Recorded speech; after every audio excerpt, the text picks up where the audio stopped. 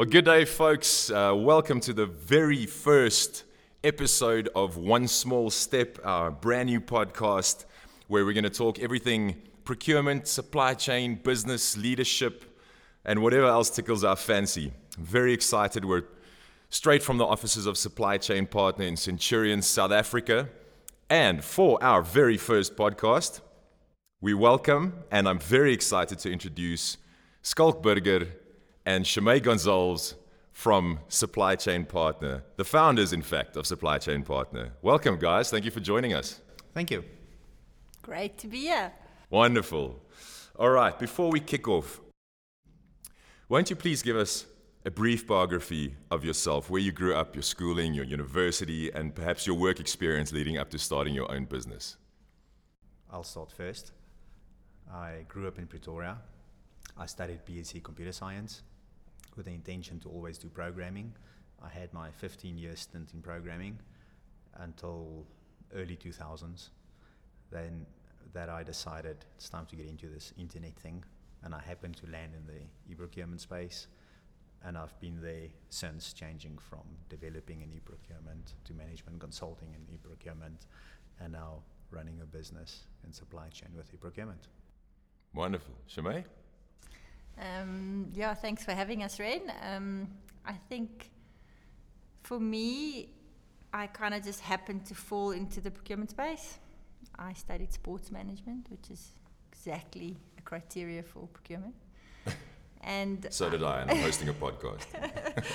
And yes, I loved sport, went to university, thought that's probably the best place to start. So I studied sports management in the commerce aspect, and then fell into a job at Arthur Andersen, which we're not allowed to talk about anymore. But carried on in consulting, tech, worked for tech companies like Oracle, went to work for a company in the UK, a new company at that stage, Ariba, which was subsequently bought over by SAP. Spent time in the construction industry, running procurement portals, came back to South Africa, spent some time at Accenture doing strategic sourcing in the mining sector, really kind of fell in love with procurement and the differences it can make to our economy. My last job really before starting our own business was with a mining company, also trying to transform a procurement department from a tactical focus to a strategic focus, but also focusing on staff development, trying to get people to get the value of procurement. So a lot of focus on change management, trying to rescope job descriptions and roles, and trying to find the value that procurement can bring to the table and educate people on it. I just like to say that the aeroplane noises are for free. Excuse that. So usually when one makes a massive decision like starting your own business or anything else, there's an event that triggers that, or maybe a series of events. Can you explain to us what triggered your desire to start your own business, and perhaps the events leading up to making the final leap? So I think I'll take this one. So when I was working in our last job, which was at a mining company, we had finally, after 10 years, got permission to put in a procurement system. We had continuously gone out for tenders year after year, but could never really get the funds together to acquire a system to help digitalize our procurement platforms. And when I eventually got the go-ahead, not based on ROI or savings per se, but more on countering fraud and corruption, we had a very interesting case where the CEO was always approached by suppliers saying, do you know that your procurement department has issues and that there's fraud and corruption?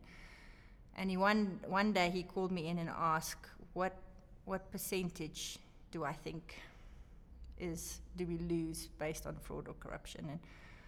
And how big is the problem really? How much more do we pay? How much less do we pay? How can I quantify the problem? And I said to him, well, I have no visibility because we don't have any good systems, so it's very difficult to quantify how big the problem is. But if you give me a system, I will be able to tell you exactly where the possible areas of fraud are and how we can counter it. And that was the reason why we finally got a tool. And I think my boss at the time asked me, what would I need? Would I need a big SI to help me fix procurement, transform procurement? And I said, no, I needed two guys. I needed Skulk and I needed Wilhelm, which is was also one of our founders that is now working in the UK. And I said, if you give me these two guys, I don't need anybody else. We can transform procurement in the mining sector. And we were on a journey for about 3 years, rescoping everything. Before we had tools, we kind of spooked and plucked. I don't know what the English translation is for that. Spit and blood stick. and tears, I don't know. And we kind of put together automation as best as we could in SharePoint, in little tools that we had available, in Excel, just to make it visible. We kind of realized in the mining sector that we were doing a lot to the business, but we're not doing it for the business. So our focus was really to go out to the mining operations to understand what are their needs, how do we partner with them, how do we help them, rather than just tell them we are going to save you this money and you are going to get the benefit of it without involving our customers. And I think the journey was really exciting. It was really hard because people have different views and different ideas and different egos, and a mining sector is a hard environment. So some of the initiatives we wanted to do, we couldn't do. We couldn't persuade, maybe. We didn't have the right level of buy-in, and it was difficult. And I think there was an opportunity where Skulk suggested maybe we go out and see if we can do more, if we go on our own and we can help more companies. And at the time, I was skeptical. I loved our department. I wanted to improve things. And I wasn't sure. I wanted to finish it strong. I didn't want to leave when it wasn't fully implemented and fully functional and fully digitalized. So we got a lot of savings, but we couldn't fully integrate the platform the way we wanted. There was I think Sabanya, which was the new company that was formed out of Goldfields, kind of derailed some of our plans. Great strategy, great new CEO, lots of new initiatives, but it was difficult to explain the journey we had been on and to try and get alignment for the future. So at that time, I think we exited and we started Supply Chain Partner. Cool. Who was part of the business at its inception? Take us through, so I know there's been a massive explosion of staff all of a sudden, and maybe take us through the staff growth curve over the years. Okay, when we started the business approximately 5 years ago, we had 3 founders. It was myself, Shemay, and Wilhelm. It was tough the first 6 months, taking money from all sorts of sources to fund the business. You mean your own sources? Our own pockets. Yeah. But mainly my pocket. Yeah. So we started the business, the 3 of us. We took absolutely the minimum we needed to take to survive, and in spite of that, we might have been slightly early in the market, and we ran out of money in about 6 months. Yeah. What a great start. Which wasn't too bad. It makes you focus, and we were very lucky that we got a small deal in the beginning that carried us a bit, and then we found a significant deal that resourced Shemay and myself. Unfortunately, shortly before we found that deal, Wilhelm decided to go work for another SI in the UK. That was his journey, and he's doing very well there right now. So not a bad decision for him. So when we were at this new customer, we got a fairly nice rate in on the project we were on, and we were able to bank a lot of that money because we were taking the minimum salaries ourselves.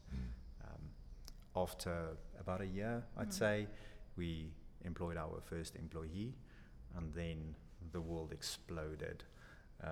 We were now a company and not 2 consultants. Yeah, changing from 2 consultants, kind of being responsible for yourself, and now having to worry about another person.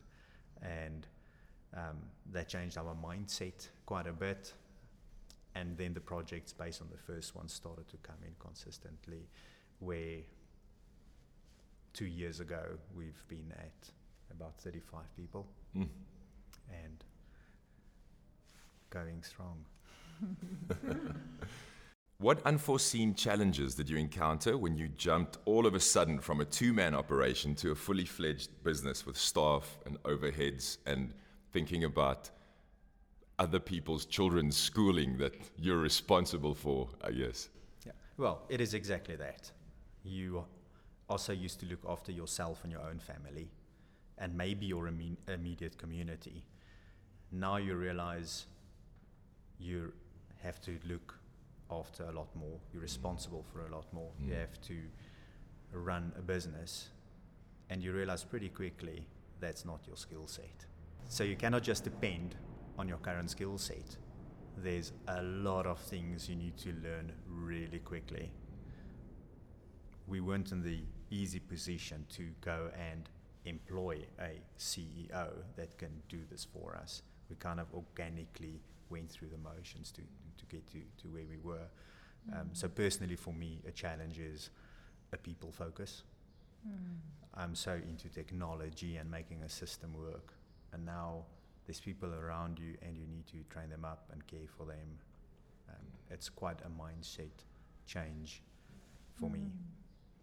Yeah, and I think we still do a lot of things wrong. I think most of our 5 years have been learnings of how not to do things. I don't know if we're at the point yet to actually know what the hell we are supposed to be doing. But I think a key thing for me has also been trying to balance high performance and personal development. You know, in the beginning we were both working on projects, consulting, and had to mentor and train at the same time. It wasn't like you had the luxury of managing staff and you could just be there for them. You still had to deliver projects and manage staff. And with high-performing individuals, it's very easy when they're self-motivated because they add to the synergy. But often when you take youngsters out of school, who's never been to a job maybe, it becomes a challenge in being a high-performing culture, but also a culture that is uplifting of people who haven't maybe had opportunities in the past. So it becomes all about people.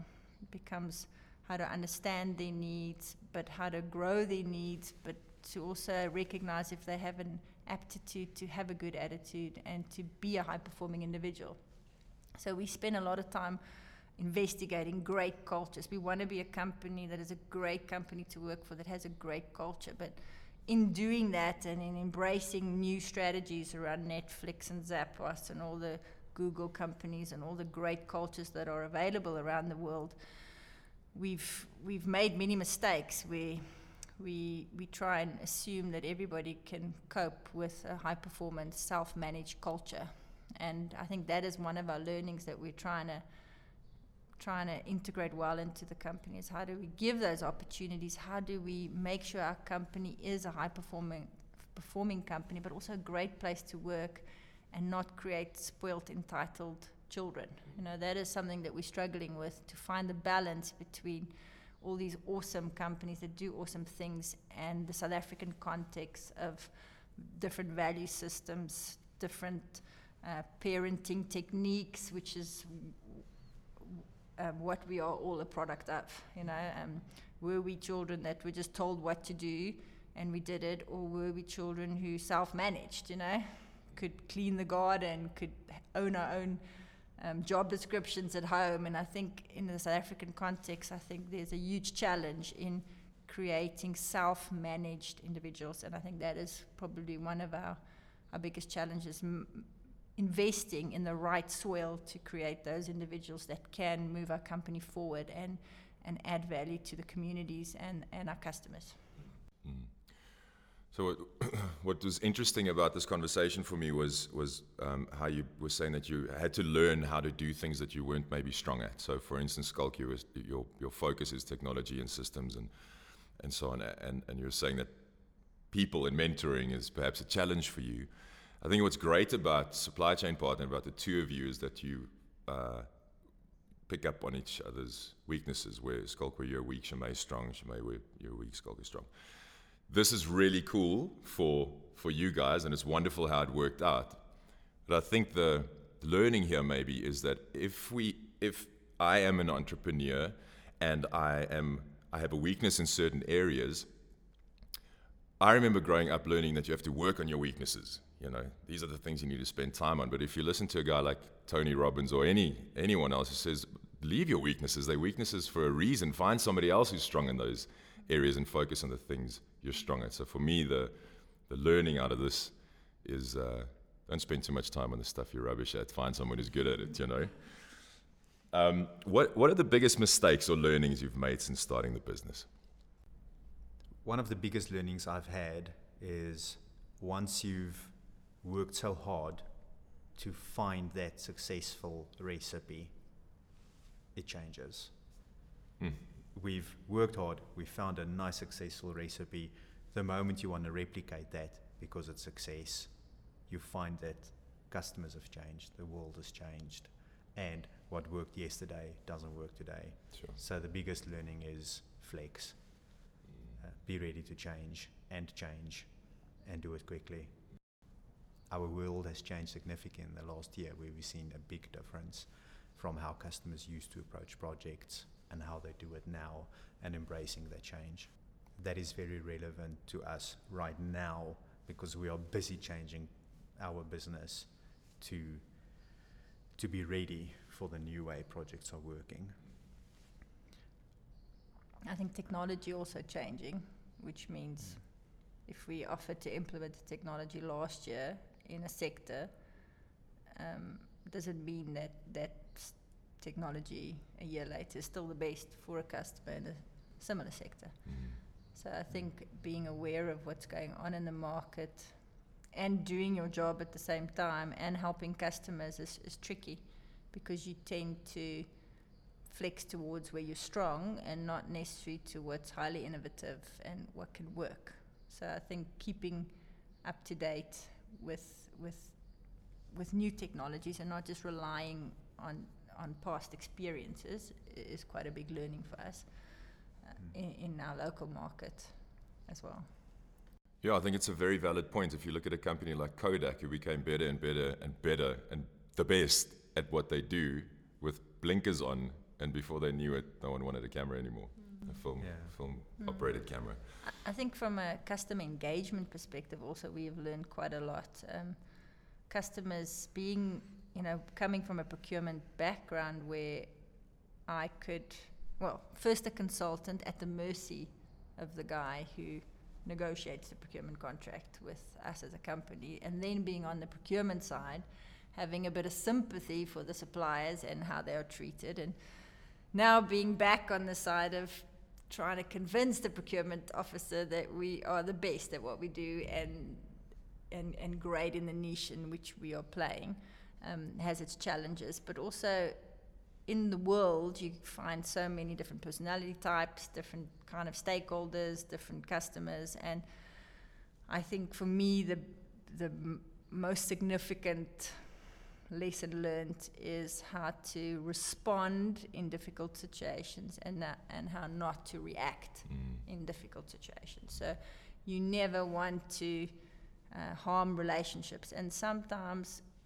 people can be really difficult and mean, and as a consultant, you got to be able to take it and own it and respond in a respectful way and manner at all times, and I think for me that journey of learning to be quick to listen, slow to speak, slow to counter argue. Sometimes you do think a bit of an argument would have gone further than being soft-spoken about a situation. So obviously crucial conversations are important, being able to man up when you need to, but always doing it in a respectful way as to never burn a bridge, I think has been a huge learning for us, and something I hope we get better at treating customers well, even when they don't deserve it at times. What about some things that you've tried that have worked well? Oh, nothing. We wouldn't be here if anything's working well. No. So from my side, we operated in a space. We saw an opportunity 5 years ago, and we took it. And fairly shortly into our life as a young business, we realized that there's other technologies out there. What worked for us is investigating those technologies, understanding it, understanding the strengths and the weaknesses, and which technologies work at different customers, so that we're not the kind of vendor that goes and says, I only sell this and I'll make it work for you. We find, or we understand what your business needs are and where you need to get your value from, and then we can advise or help you choose the right solution for your business. Yeah, I think we'd like to think that we are a trusted partner. We are not going to sell you something just because it looks good on the balance sheet. I think our hearts are really to help companies in South Africa become better, smarter, more efficient, more effective, more digitalized, more open to understand their spend, their transparency in their business, detect fraud. I think we really care about our customers, and we do want to make sure that the tools and the tech and anything that we help advise on from an advisory perspective, that it really truly adds value to the business at the end of the day. It's not just another piece of tech, but it actually brings out the best in their business. I think what's also worked well is mostly, not always, is I think we have been quite good at developing key skills. We're not shy to spend money on our staff and skill them up so that they can be brilliant and therefore make our customers brilliant. I think that is something that we have done well, often at the cost of, ever paying dividends or rewarding directors or big bonuses. Unfortunately, we're not there yet as a business who's 5 years old. Most of the money has always gone back in to reinvest, rebuild, reskill. And I think we've managed to do well because we have brilliant people, although when we got them, they weren't necessarily in the procurement field. They're talented young people, passionate about different areas of business, and we've tried to apply creative skill to the procurement area, and I think it has worked really well. It's brought a diversity of skill sets and a bit of an innovation, I think. Shimei, earlier you alluded to the internal culture of companies like Zappos and Netflix and so on, Google. And what I know that those companies before, they had a culture in mind and then went through some serious growing pains by employing the wrong people that didn't perhaps fit into the culture, and they wanted a high-performing, autonomous culture, but they may have employed some people who couldn't work on their own and fell on their faces a bit. What internal culture are you striving for, and what are some of the challenges when attempting to instill this culture?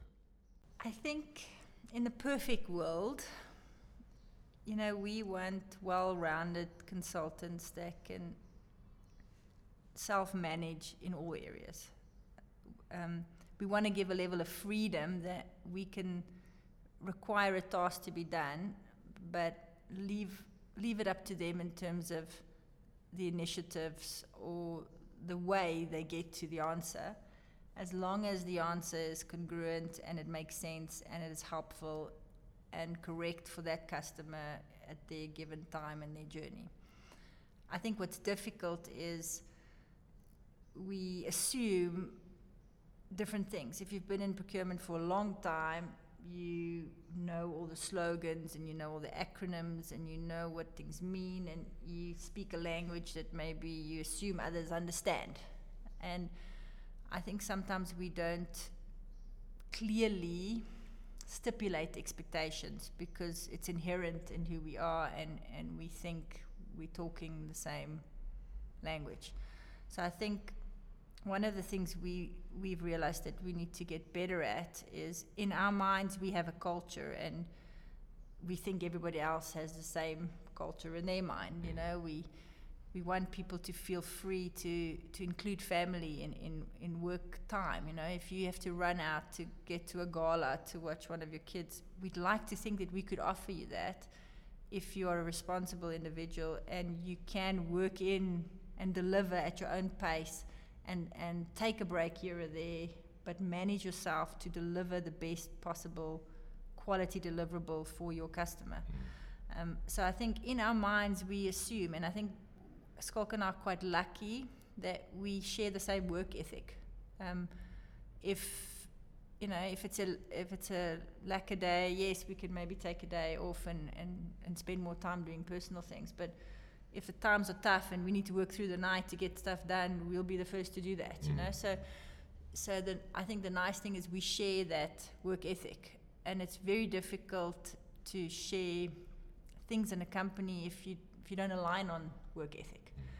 And I think for millennials and youngsters coming through, we assume that we all share the same values in our work ethic. And I think we've realized that we have to become a lot clearer on describing a work ethic, you know.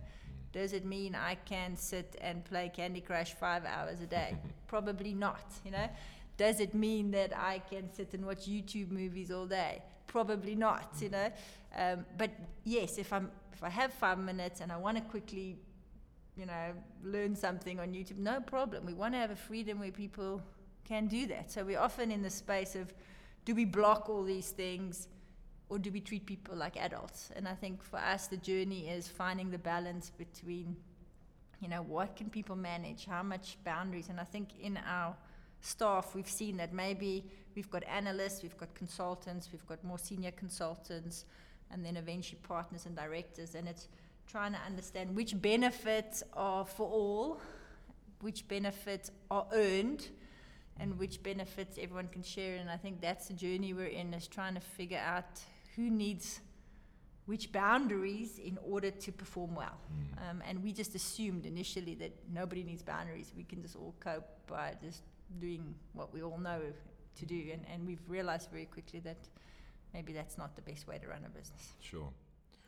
Yeah, I think if you look at those companies we were speaking of, that they have now learned how to employ the right person. But part of SCP's, Supply Chain Partners, values is developing people, which means you might not necessarily be able to employ the exact right person. That'll be a challenge. You can't just look at a Zappos or a Netflix. Challenging times. How important is growing as a leader when running your own business? You lead yourself for all your life, and then all of a sudden, before you know it, you're on a podium and people are looking to you for direction, for their future. I think it's something you have to actively take control of. You can't just go day by day running this business and think all is going to be well. You need to be strategic about it. You need to think, I'm lacking in these skills, and I need to up those skills to be able to be a leader. Having just said that, it almost goes against what we said earlier about growing mediocrity. Sure. By focusing on things that isn't in your skill set. But certainly from my perspective, I've realized that I actually do have an affinity for it, and I can do it, even though traditionally I wasn't in that space. I realized I can do this and I'm not too bad.